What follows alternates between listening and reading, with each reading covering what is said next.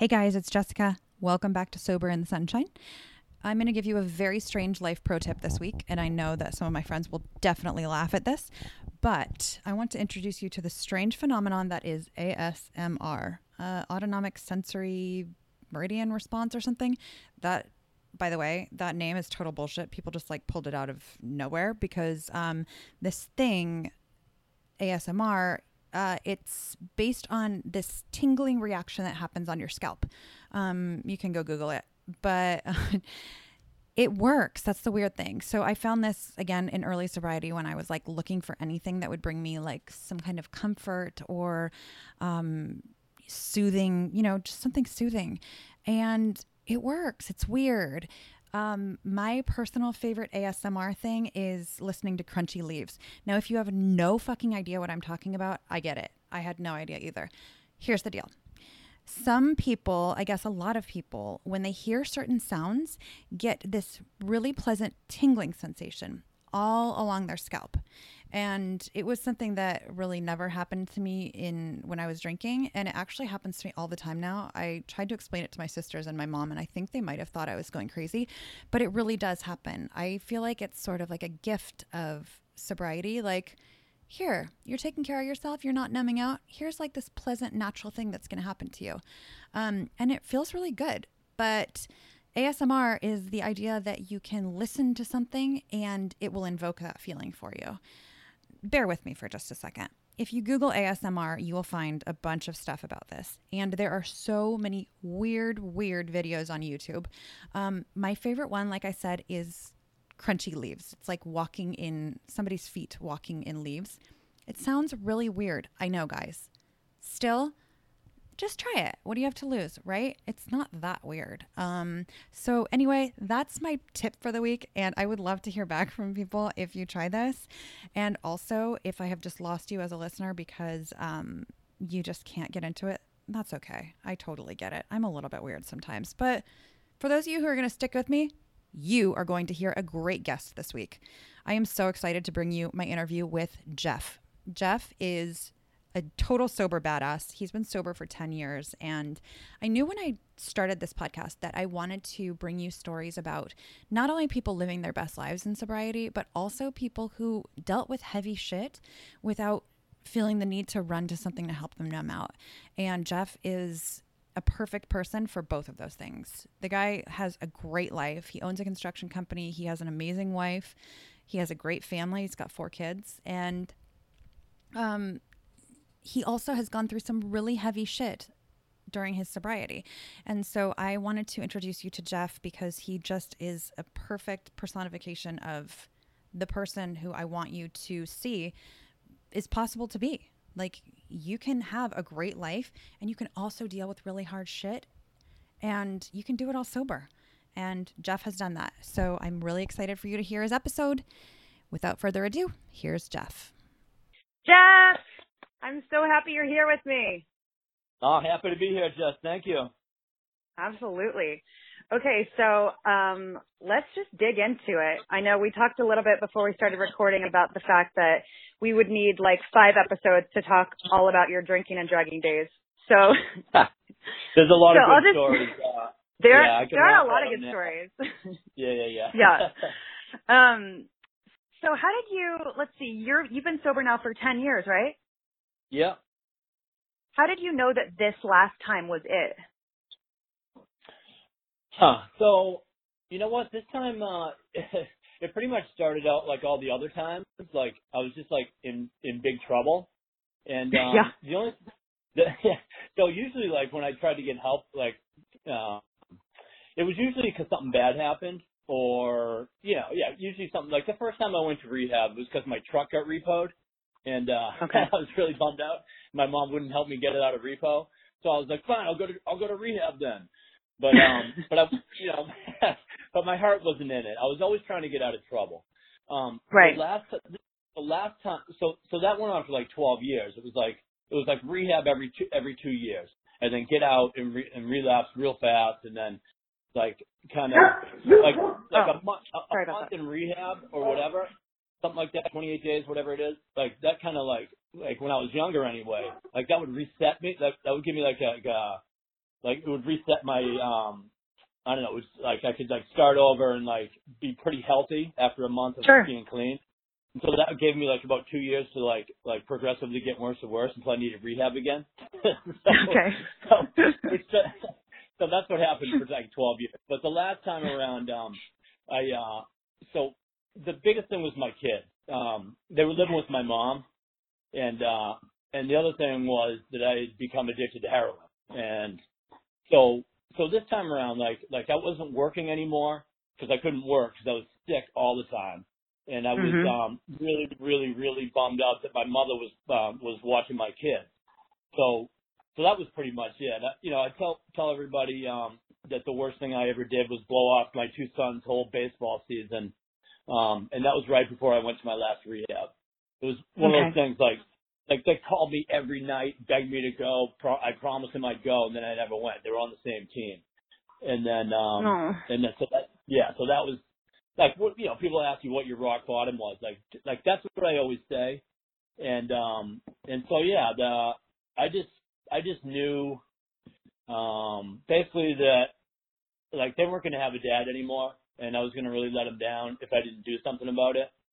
But again, it was still trouble. I was trying to get out of trouble. I also had 2.5 years of jail time hanging over my head and was like running from my probation and kind of wanted by the law too. So the gig was up. It was time. Yeah, you were just at the end of the dead end road. I was so sick too, Jess. I was just like, I mean, I don't even know how to. I was like 135, 40 pounds maybe.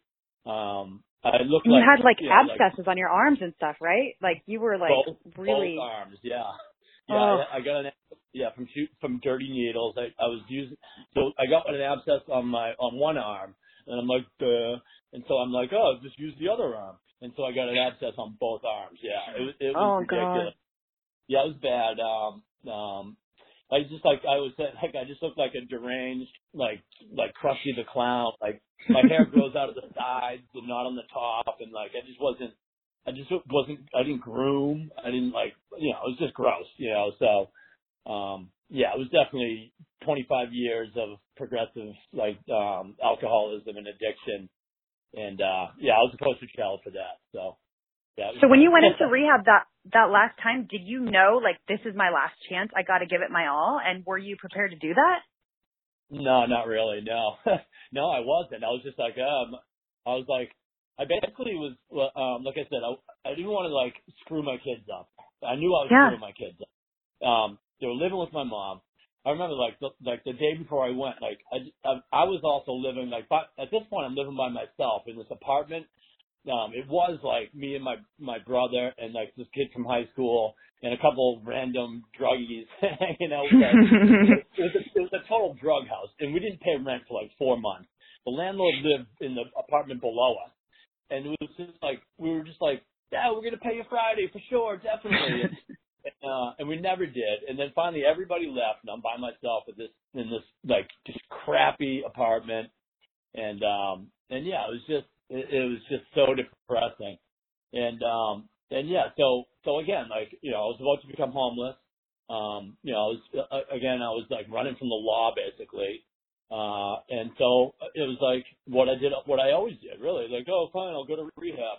I mean, like deep down, I probably was, the kid thing was different. That was different. Like up until then, like I said, I'd been to a bunch of rehabs, but my kids came to visit me, like I had their mother, their mother, Carrie, my ex, was, somewhat supportive, even though, whatever, we were terrible for each other, but so, and that was somewhat functioning, as far as like I worked for the most part and all that, but this time, like I said, I was out of work, I was out of friends, I was all by myself and really, really sick. So yeah, to get out of trouble, I'm like, I have nowhere else to go basically. And, and it was miserable. I remember trying to call, I called my little brother Ted, and, he's one of us too, but I called him and, I'm like, dude, you gotta come get me. And he's like, all right. And then like 2 hours later, he's not, this is at the rehab. He's not there. I call him back. I'm like, dude, are you on your way? He's like, and my mother basically wouldn't let him get me. And so nobody would.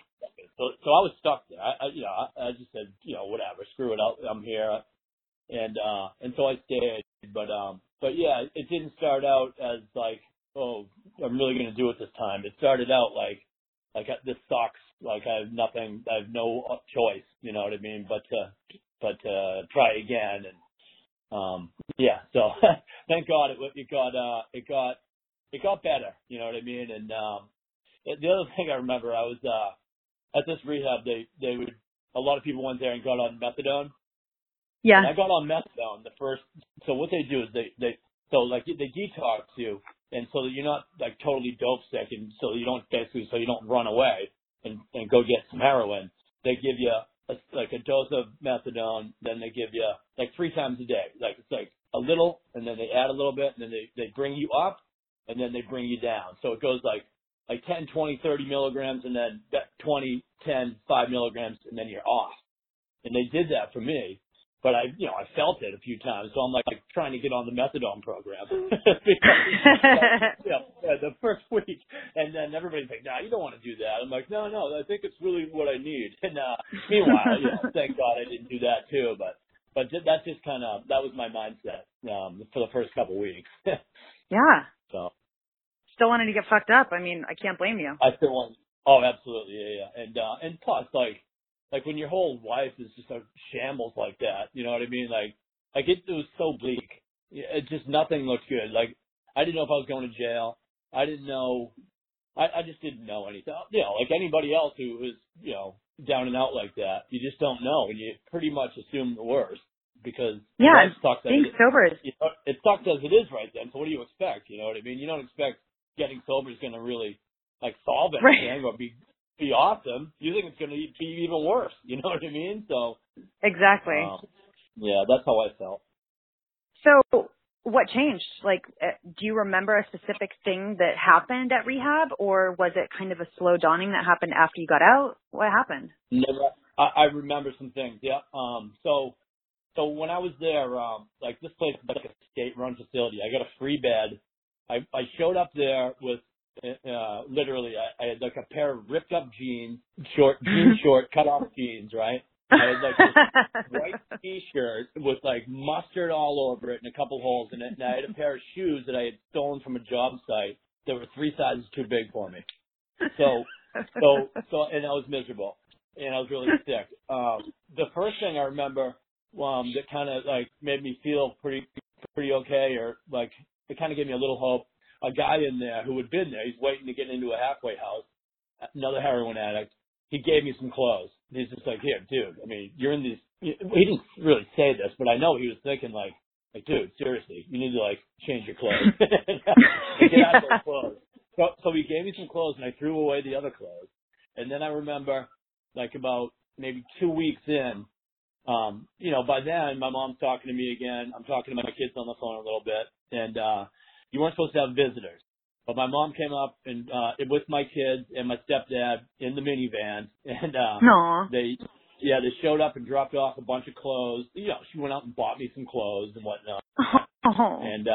And then like they said, no, you can't see them. And but my mom, like being kind of a rebel, she like drove the minivan like up the driveway up to the house where we all stayed. I was like outside. I don't know. I'm like, they didn't really stop. They just drove up and like waved at me and were like, the kids were like, Dad. And I'm like, I just remember like they were like happy and like they knew I was in a safe place and they knew I was, because they knew I had tried before, but they knew, or whatever, they were behind me again. You know what I mean? And, And I remember that like clearly, like, and then like after that, just being like, okay, wait a second, maybe there might be something to this thing. You know what I mean? Like, oh, that's so cool.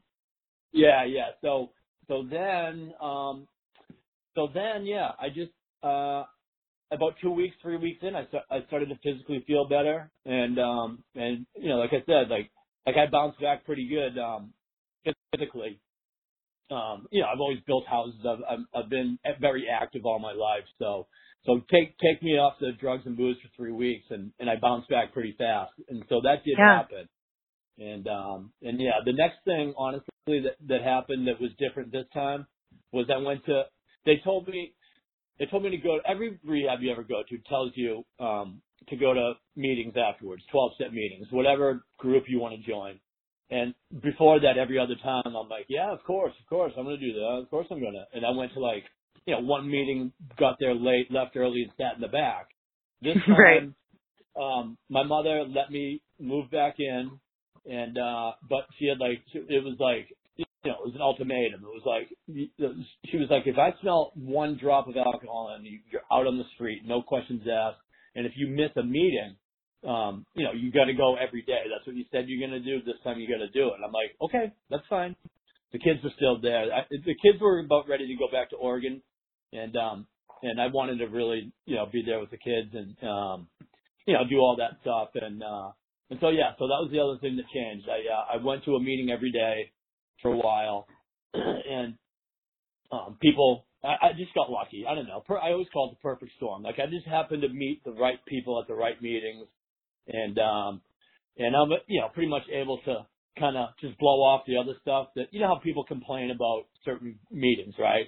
Like, yeah. I was able to just be like, oh, that person's crazy, like, and just be like polite to them, but like just not even like, not listen to them, you know what I mean? Right. And then I hooked up with the people with a bunch of cool guys and made friends and did that. And so then after that, then I knew it was different. I had phone numbers.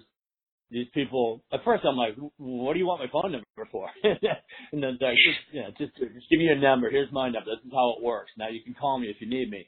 And I found myself like actually doing that. Cause, you get off booze and drugs after 25 years and you've been in rehab a bunch of times and, you're recovering from all that. Like I didn't know how to do anything. So I definitely found myself calling guys from meetings, like with like, pretty basic questions like, what do I do if, and they're like, oh yeah. And so, that was like crucial to me too. Like being able to like kind of copy people and ask people questions, about living sober and stuff like that. So were these like old timers or were they people more like your age? Like, was it important to you that they were the same demographic as you, or were you just like, anybody can help me right now? Anybody can help me right now. Honestly, there was, cool. Yeah. It was everything, and because I really did, like I always say also, like I didn't know how to do anything. You know what I mean? Like I didn't have a car, I didn't have a license, I didn't have a bank account. I hadn't been in a relationship in a long time. I hadn't been really watching my kids for a couple of years. It's just the list goes on. Like I just didn't even know how to be a human being anymore. You know what I mean? And so right. I wanted to get different kind of. I mean, looking back on it, I can say it now. Like at the time, I'm like, yeah, whatever. Like I'll listen to you. You're not on heroin? Cool. You're not trying to like rob a drug dealer? Cool. I'll listen to you. But yeah. So yeah, it was everybody. It was everybody. Men, women, anybody who was willing to help me out. And, yeah, that was it. That's so cool. So did you do like 90 and 90? I mean, did you stick to going to meetings every day? I pretty much did. Yeah. I also, didn't really have a whole lot else to do. Like I wasn't really working a lot at first. And I'm also a pretty hyper person. So yeah, I definitely, I'm sure I did 90 and 90. I didn't like get all outside about it and count and I missed meetings here and there. You know what I mean? Sometimes I didn't feel like going, I didn't go. And, I remember, like you hear stories like I did have like a temporary sponsor who was like, where were you tonight? I'm like, dude, I didn't go to the meeting. What do you mean? It's like Friday night, whatever. I'm watching TV right now. And, he's like, well, you better be there next. This is your home group. You better be there. And like I said, I was just like, I kind of looked at it like he was trying to help me. You know what I mean? Like maybe it was a little annoying, but he was trying to help me. You know what I mean? And the guys that I met early, like I still know a lot of them, obviously, but because I've been in this area since I got sober. But they're like, dude, you should have seen yourself when you came in. I'm like, what? Really? I was 35 days sober. I thought it was all better. They're like, dude, seriously, like you were a complete and total mess. And I'm like, oh, well, that's cool. What am I? But yeah, so yeah, that it's pretty. I'll think I'm just really lucky, like, because I know a lot of that stuff is like, it turns a lot of people off to certain meetings and groups, and I just was able to kind of laugh off the annoying parts. So. Yeah. So you just kind of grabbed onto it and held on with both hands. Did you still hang out with your old crew, or did you just have to like basically start over as far as friends went and everything? Oh yeah, no, my old crew, no. I had done that before. Every other time I tried to get sober and gone to rehab, I'd get out, I'd go right back to my old friends, and my ex was not. I mean, that was a toxic thing. She was an addict too, you know what I mean? So I'd go home, and eventually, you know what I mean? Or I'd go back to the apartment. I went back to that one apartment like twice after 2 detoxes. And yeah, like really, like if you're gonna be trying to be sober, like as far as I'm concerned, like for me, like if I'm staying sober, I'm not hanging out with heroin addicts. You know what I mean? Not when they're at. You know what I mean? It's probably a good call. Yeah, probably. Yeah, good call. yeah. Like I'm not going to the guy's house who's cooking meth if I'm trying not to do meth. You know what I mean? And I'm not going to the bar, and I'm not hanging out with the people who drink like that. I mean, not only do I not want to do that because I want to stay sober, but it just doesn't interest me. And it, you know, right. it's you know what I mean? It's not being fun for me a long time ago. You know what I mean? And, Oh, totally. Yeah, before I got sober, it was like. It became a job, and it was ugly, and it was gross and sad and dirty and all that. And so yeah, no, I didn't hang out with anybody. Plus, half of my like the people I was hanging out with in the end, since then, like probably 3 or 4 of them have died. Several in jail, and it's not like I had a big giant circle of friends either. You know what I mean? There was just a small group of guys, and you know, so half, some died, some went to prison, and some got sober. You know what I mean? So, yeah. So, did you start like hanging out with the people from AA and like doing social stuff with them, or did you hang out by yourself at home? Like, it must have been so surreal to you. Yeah, no, I did that. I did. I hung out with guys. Like, we'd go to a meeting and then go to dinner afterwards. Who else did I hang out with? But, you know what? I hang out with guys I work with because we just spend like the guys I end up working with, we work all day together. Not that we go home together and then have dinner together like that. But a lot of like I've always been kind of like in construction. Like those are my friends. I hang out with them during the day. And then AA people, I probably shouldn't say the actual group I'm in, but 12-step people, sober friends, and who else? Like, family, and then I was probably about, I don't know, 7-8 months sober when I started seeing Karen. Yeah. And then, and so like all that, and whatever, like between work and meetings and new girlfriend and all that stuff and kids, my kids and my family, that's pretty much my circle. Yeah. So did it feel so fucking weird to be sober after just being fucked up for so long? Like, did you look at the world in a different way? It's, I don't know. It's like a long time ago, but, not that long. 10 years isn't that long, but yeah, I definitely. I mean, like I said, I had to like relearn everything. It felt really good. It felt really good. You know what I mean? It was like I said, like I always felt like sobriety would be like a failure. You know what I mean? It would be like giving up on. Yeah, that's what happens when you give up, right? Yeah, like the things that I love, like we're like partying and hanging out and doing crazy stuff and all this stuff, which, in the end, I didn't do any of that. I just did drugs and drank, but I didn't think it was going to like feel really good just to be sober. And it feels really good just to be sober to me. It makes me happy. You know what I mean? And so that was shocking. Yeah, for sure. Like that was different. And the other thing we always talk about is like that rush of like emotions and feelings that you haven't had for so long. Like was definitely, that felt good too though. You know what I mean? Like that felt good to me. It still does, but that was a little maybe, I wouldn't say confusing, but a little surprising. Yeah. I definitely remember one time, and I've talked about it like at meetings before, like I remember like it was like a Sunday morning. I was driving, it was in the fall, and I think I was probably going to my home group or something like that. And I just remember like all the leaves were different colors, and it was like really bright sunshine. And I just remember being like completely blown away by it, like it was the first time I ever saw it. And like those kind of things happen a lot, you know, like those are the good things. They still happen once in a while, but it was like, to answer the question, like at first it was surprising, definitely, but pleasantly surprising, like in a really good way.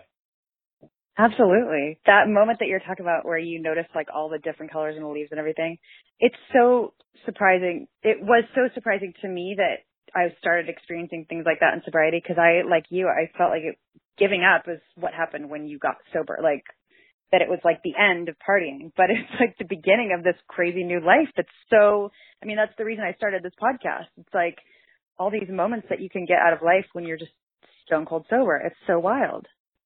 They happen over and over and over again.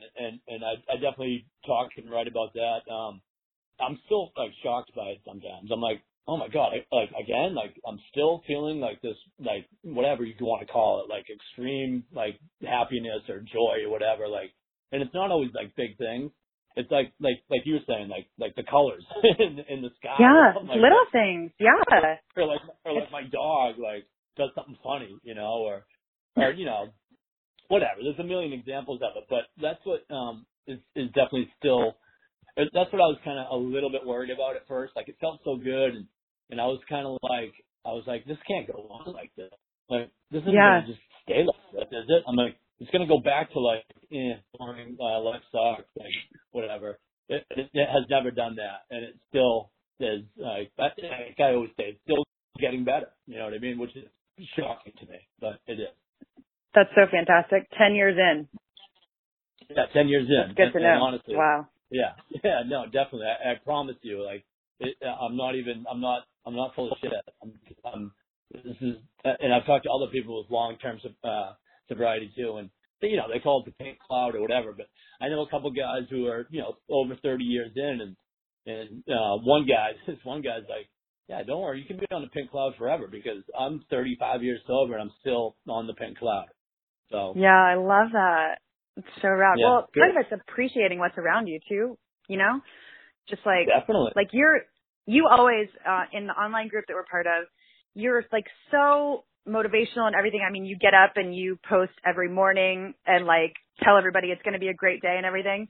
But I feel like you really, like you can tell in those posts that you really truly appreciate what's around you and like how great Karen is, even though we all know that you should appreciate Karen more. A little bit, maybe, yeah. Or no, as we like to tell you. Well, no, I should tell her more. Like yeah, that's right. Celebrate and tell her more. Yeah, and hug her and stuff, right? Absolutely, yes. You should definitely give her more hugs and affection. Yes, yes, that's what all of your friends tell you. She wants a hug when I'm like trying to make dinner or I'm like doing dishes, though. I mean, so it's hard. Did you like? I'm just wondering, when you were using, like, did you go from kind of like playing the victim role back then to like kind of a change in attitude when you got sober, or were you just a happy guy when you were using and then you're a happy guy sober? Like, what was your attitude like back then? So I started out, like, as far as like the drinking and the party and stuff, like, you know, I started young, whatever, but it was definitely life of the party, class clown kind of thing. You know what I mean? And you know, so whatever, like, it definitely was fun and adventurous and exciting and all that for the first, say, probably maybe like 2 or 3 years only, honestly. And then it was like a slow, like, decline. And so, so yeah, at first I was like super happy. Like I always say, like I built houses all my life, and I started young because my older half brother and his father, no relation to me, they built 1 million houses, all around this area. So like in 7th, 8th grade, I started working on job sites, and then like 8th, 9th grade, I started drinking beers like whenever I wanted to on the job. And I was like, holy crap. you guys do this every day? You're getting paid for this? Smoking weed, drinking beers. And so like, yeah, I mean, I was a pretty happy guy. And then like, I do remember like, kind of like, whatever, having like some teenager meltdowns where like, I just was like miserable for no reason. Of course I was drunk, but just like picking fights with people and not the happy-go-lucky guy. But I absolutely say it was all because of the addiction and alcohol and drugs. Because like I just feel now, like, and I always have since I've been sober, like back to that like 7th, 8th grade kid who was just happy to go hang out with his friends and play hoop or whatever, listen to music. That's how I feel now. Yeah. And, so to me, it was like the drugs just steadily brought me down and further down and made my, like they robbed me of my spirit and they turned me into someone who like unrecognizable, like just a negative creep. You know what I mean? Like a negative, like, a total victim, blaming everybody. Like, like, well, why don't you give me some money? Like in the end, I was like, calling people like, please bring me some beer. Like why won't you come hang out with me? Like, who would come hang out with me? You know what I mean? Right. And Right. So yeah, it was the drugs and booze that made me like, that changed me, and then it was sobriety that let me go back to the happy, kind of positive person that I try to be. Well, you are super happy and positive. And I know you had something come up that happened in your life when you were, I think, about five years sober that was really something that, could drive a lot of people back to using. And what was that happened? So little backstory. Well, what happened was my daughter overdosed on heroin when she was 16. But backstory before that, talking about my kid, we had Morgan. I was with her mother for like 3 months. It was like, honestly, it was when I first started doing like a lot of meth, and I just started doing it, and she was actually homeless, in Bremerton, Washington, and we were like buying, drugs off her group of, young tweakers. And so I met her, like, it was probably a drug deal and whatever, but she moved in like so romantic. Yeah. So she moved in like the first day, like a month later, like my mother happened to be out in Seattle visiting, and she's a justice of the peace. I'm like, Ma, you're marrying us. We're in love. You got to do it, please. She marries us. We're married. A month later, she's pregnant and she's gone. Like I never have. I've seen her like 3 times since then. This is 22 years ago. So that was my first rehab too. Like I went to rehab that Wow. time. It wasn't just the truck being repoed. It was also I had a wife and she was pregnant. And so after she had Morgan, I saw Morgan maybe once a year, and and then I had 3 more kids. But so we weren't close, and I hated myself for it. And and it was like that was like one of the first real downward spirals. She wouldn't take me back as soon as I got out of rehab. I thought I would do 28 days, and Morgan's mom would take me right back. But she's like, no, it doesn't work like that. Stay sober for a while, and then we'll see what happens. I'm like, well, fuck you. I'm sober. I went to rehab.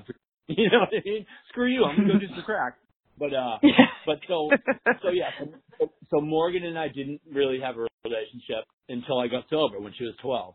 And honestly, like the guilt and like of being a deadbeat dad and having 3 other kids that I totally was raising and I was with every single day and, doing the best I could under the circumstances. But then I had this other daughter, my firstborn daughter that, I didn't even pay attention to really. And, I didn't pay child support. I didn't do any of the things I was supposed to do, and I hated myself for it. But yeah, so we started getting, one of the first things I did out of my last rehab, like a couple months sober, was go out to Oregon. My other kids were living back there by then, and just start trying to establish a relationship. Like just, it wasn't like, Dad, you're home. It was more like, with little teen, like she was 12. She wasn't like running with open arms at me, you know what I mean? But over the next like 4, I think I was like 4.5 years sober when she overdosed. But over those 4 years, we started to get close, and she would come for like a month in the summer, a couple weeks at Christmas, and I'd go out there and visit. And same thing with the other kids. And so we started, slowly getting closer and whatever. At least I was, trying to, then I was doing some support and whatever, at least buying her plane tickets and clothes and things like that. But yeah, so she went down the same road that, a lot of people do. It was like, the whole thing, like changing schools and trying alternative schools and going to treatment and out of treatment and relapse, run away, steal from her grandparents who were basically raising her out in Oregon. And I'm sober, so I was able to kind of help. She came and stayed with me and Karen for a little while, went to meetings with me. She went back and she kind of hit a bottom and got caught. Went to juvie for like a couple weeks until they could put her in a long-term treatment place. She, at first was hating it and whatever, like rebelling and didn't want to do it and all that. But then started to really like kind of get with the program and all that. And, we talked to her and her like case manager or whatever the counselor in the place was. And things were looking good. And then she got a pass to go home to her grandmother's house where she, basically her grandmother basically raised her. My ex, her mother, never really got sober. So Grandma Ann has been, basically her mother for forever. But anyway, she went back to Ann's house for Mother's Day weekend on a pass because she was doing so well at treatment. And split a $40 bag with her good friend, $20 worth of heroin, and she was doing laundry down in the basement and hanging out and just smoking it. And she didn't think anything bad would happen because she wasn't shooting it. And they found her the next morning. They were getting up to go to church for Mother's Day, and she was like on the like you see in the movies, like on the floor next to the bed with barely any pulse, and she had aspirated, and the EMTs brought her back, and then she was in the hospital in a coma for 3 months. We got the phone call. It was me and Karen and my mother and Karen's mother. We were about to go out for Mother's Day brunch. Oh. And we got a phone call, and it was Ann, Grandma Ann, and I'm like, "Oh, hey, Ann, happy Mother's Day. How you doing?" And she's just sobbing uncontrollably. She can't even say anything. And she's like, finally says, Morgan overdosed. I'm like, "What are you talking about? She's in, I didn't know she was home." I'm like, "What are you talking about? She's in treatment. How the hell did that happen?" And she's like, "No, she came home and she's in a coma and we don't know they're saying she's probably not going to make it. And it doesn't, and so me and Karen were on a plane, like whatever, an hour later, like in shock. And, and then that 6-hour plane flight, not knowing if she was alive or dead was brutal. And, I can't even imagine that. Yeah, it was really bad. And then, so we got there and we were there for like, probably, I think we were there for like a month, 3 weeks to a month, like literally just in the hospital, or at a hotel and, with the family and Grandma Ann and Larry, her grandfather. One thing, I will say I never once thought about drinking. Like I literally didn't. It did not enter. I mean, I guess, like the thought of, is this the thing that'll make me drink? Might have entered my mind, but I was honestly like F that. I mean, no. It made me more determined to stay sober than anything else. Like if I was to get fucked up, like it would have been partly about me then. You know what I mean? Like it would have been. I couldn't help anybody if I relapsed, and you know what I mean. And I really wanted to be some like part of the team, to help her. And so I never felt like drinking or using. And the sober community, like the group that we're in, and my 12-step groups, by then I had been in the group for a little while, like probably 6 to 8 months, and I had made friends. And so basically there was like prayer thing, like, I don't know, like people were lighting candles all over the country for her, praying for her. Oh, that's so cool. Yeah, people were like sending, like, we did a GoFundMe because, we got a ton of donations. We got, just so much support from the recovery community. It was unbelievable. And, so I needed that. I'll tell you, I honestly needed that. And, yeah, my iPad and my phone were literally like just binging like constantly for like 3 months. You know what I mean? So yeah, that happened. And, I was like I just kind of like, it was like 4.5 years of trying to be a dad. And then that happened, you know what I mean? And so, I felt kind of, a little bit maybe pissed off, and it felt a little unfair, you know what I mean? Not to me, I mean, obviously to her, but yeah, the determination thing was like, it wasn't like shit. Like it was more like it just made it, it made my program stronger, and it made, I don't know, it just made me like appreciate people in recovery more and my own sobriety more. And, absolutely. Yeah. So yeah, but never any serious risk of relapse ever. That is so amazing that you got through that totally sober. And it's probably because you stayed plugged in with everybody who, you could have isolated and done that, but staying plugged in with everyone is so important. And then you got that support, which is so, so important. It was incredible. You know what I mean? It was like, plus the other thing, like we weren't like super close with like Ann and Larry and the whole Oregon family. Morgan has 2 brothers, a sister, and then her mom, my ex, has a twin sister, and she has 4 kids. And so, oh wow, there's like 15 of them or whatever, all together. And so we actually ended up getting really, really close over the last 5 years with them too. And, yeah, that's so cool. Yeah, so I've been able to kind of like they were just here, and so Grandma Ann comes, and then her little sister Maddie came, and like last year, her brother came with her and her cousin, and so we can do stuff for them a little bit, you know what I mean, and then we go out there and visit, and it's just like strength in numbers, like that support and like that. And Ann's 20 or 30 years sober too, and she was a drug and alcohol counselor. Yeah, and so she was kind of like waiting for me to get my shit together, like with like you'd think like I wasn't a great guy, you know what I mean? I didn't do what I was supposed to do, and she knew me when I was on meth and drinking 24/7, and like that kind of like recovery person, like she just like welcomed me back with open arms when I stayed sober. Like I could have stayed sober like 22 years ago, and if I had done that, I probably would have been there for Morgan the whole time.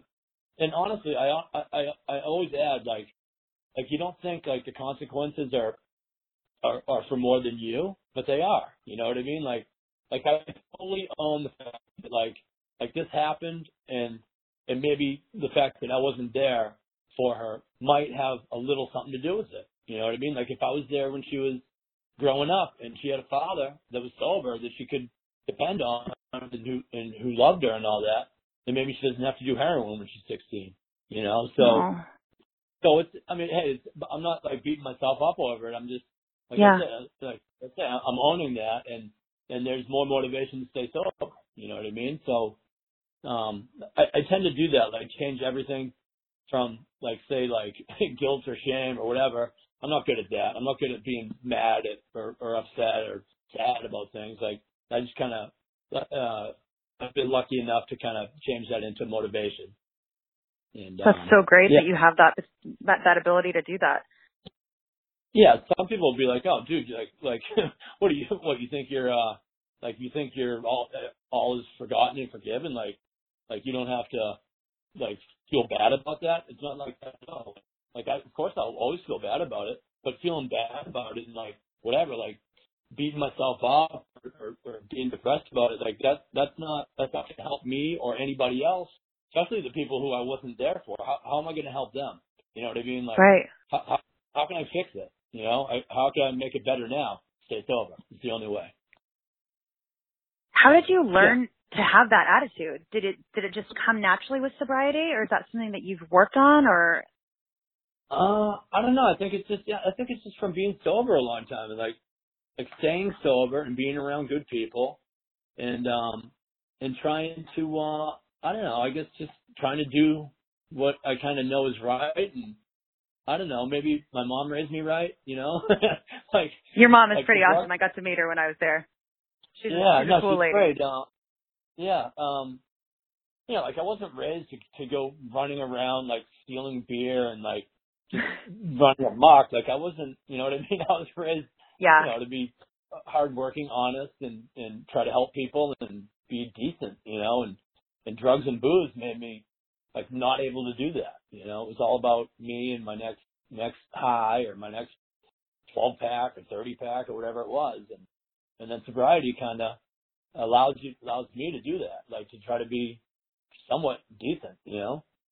Yeah, you're just back to who you were meant to be, basically. I think so. Yeah. I mean, believe me, I have my moments. Ask Karen. Do you want me to get Karen? No, I've talked to Karen. I know you have your moments. Yeah. You know, like if I burn the dinner that I've been working on real hard, I'll definitely throw a spatula. You know what I mean?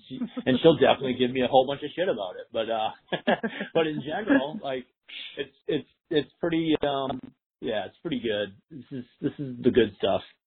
This is definitely the good stuff. I love it too. And I love that you're my friend and that I got to know you in this world because you're such you bring so much good energy to the world, Jeff. I love it. I appreciate it. No, I always say like, and I was going to tell you like, we've only hung out the one time here, but like, I miss you. You know what I mean? And I miss hanging out with you guys. You know how many times I've thought about hanging out with you guys and Candace and Hillary in your living room? It was so fun. Yeah. That was fun.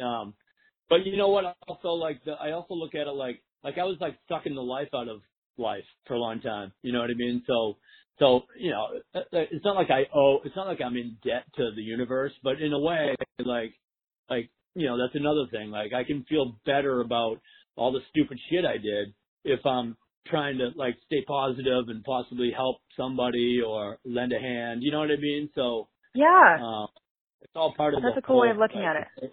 Yeah, pay it forward and kind of make up for some of the stupid shit. That's a cool way of looking at it. I like that. Okay, so I had to bring up one hilarious story from your days of being a crazy person. And you have to share the story about what happened when you tried to rob a bank. When I wanted to rob the bank. Okay, all right, yeah. So that was in Eugene, Oregon, and so backstory. I had just broken up with the mother of my other three kids, Carrie, and to say broken up is putting it in delicately. She and I were both meth addicts, all right? And but we were together for 10 years.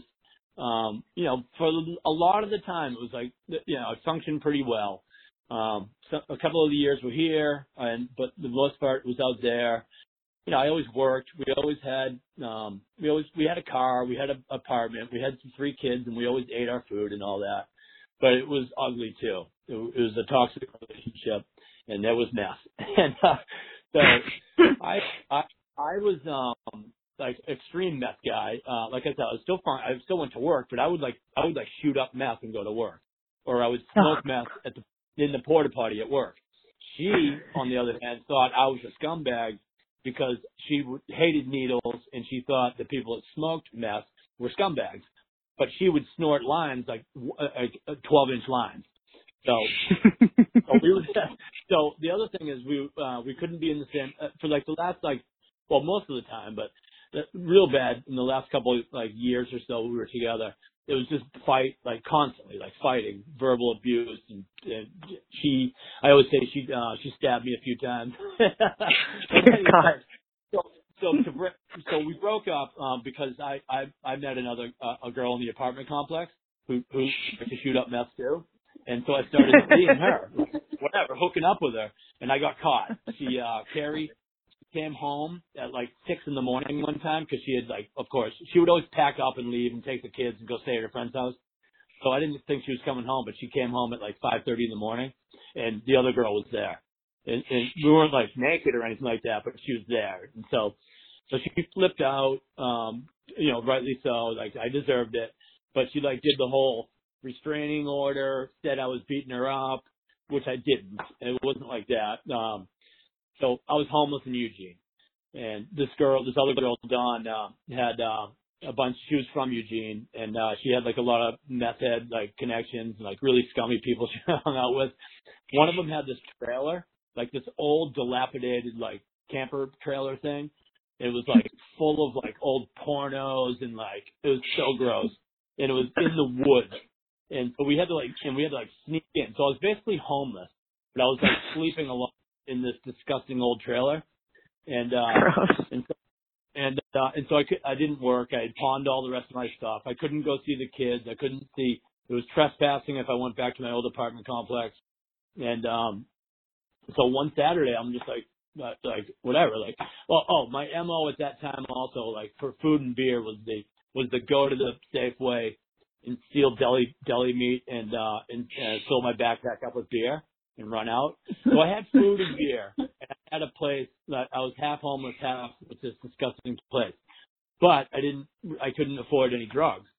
So so I was all about getting money. And after all the other stuff was pawned, the only paper I had was like Post-it notes, like a stack of Post-it notes. And I felt really bad. I like wrote this like 5-page of just Post-it notes, but like there was like a really apologetic letter. Like, I need $2,500. This is not the kind of person I am. I've fallen on hard times. I'm really sorry. I do have a gun in my shorts, so please, like whatever. It was like it would have taken, the police would have got there before they finished reading the note. And so I jumped on my bike and rode down to the bank, and it was like 12:05. On your bike, that's my favorite. On my bike, yeah. Down the bike path back to our, because the Eugene bike path on the river was kind of like, we got a store. I was almost on the river, like up and down the bike path to that trailer, but it was like 12:05 and the bank was closed. So I'm like, oh well. Like I remember, I just like sat down and like on the sidewalk and leaned up against the bank, like, oh well, like what am I gonna do now? and so yeah, that was the big problem thing. I think I was gonna walk right in and get out though. So I'm so glad they were closed. You would have gotten in a lot more trouble if you'd done that. Oh, I would have gone to prison probably for a little while. Yes. You probably would have. Yeah, I know people who have done it since then. Like, one of the people, like I was talking to you about the guys I hung out with, like my old crew. It wasn't really my crew, but this couple I knew, they robbed a bank. They robbed a bank and got caught. And oh God. Yeah, it was like she got like 2 years. She was the getaway driver, and he got like, I don't know, 7 years in federal prison. Oh God. Well, I'm really glad that you never ended up in federal prison, because we need you out here in the world. I'm really glad too, because what happens when you go, usually like if you go to prison or whatever, like it's not like they rehabilitate you. You know what I mean? Yeah. I probably would have honed my survival skills in there and whatever. Absolutely. I mean, maybe I would have got sober in there, but yeah, no, I'm not a prison guy. The times I've been in jail, like they make fun of me. Like the people make fun of me in there because I don't know the rules, and I'm like, hey guy, how you doing? And they're like, fuck you. Give me the phone. Like, okay, yeah, here, I'm done. Bye.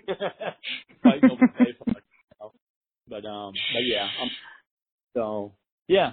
I'm glad you're out walking around, Jeff. Thanks for everything you do. Too.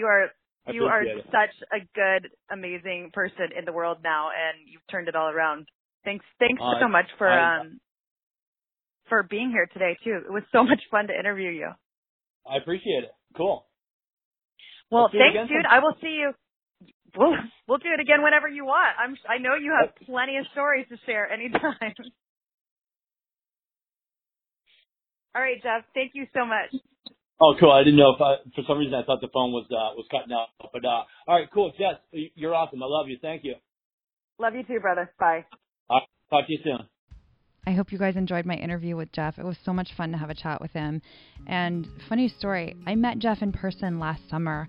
I had met Hillary and Candace, who I've mentioned before, two of my best girlfriends on the online group that we're all part of. And I decided to fly back east to meet them in person and to go to a barbecue at Jeff's house with them. This is literally all the way across the country. And that supportive husband I've mentioned before, thankfully he's pretty chill and understood that I wanted to go visit my girlfriends who I'd never met and stay at a guy's house who I'd never met either.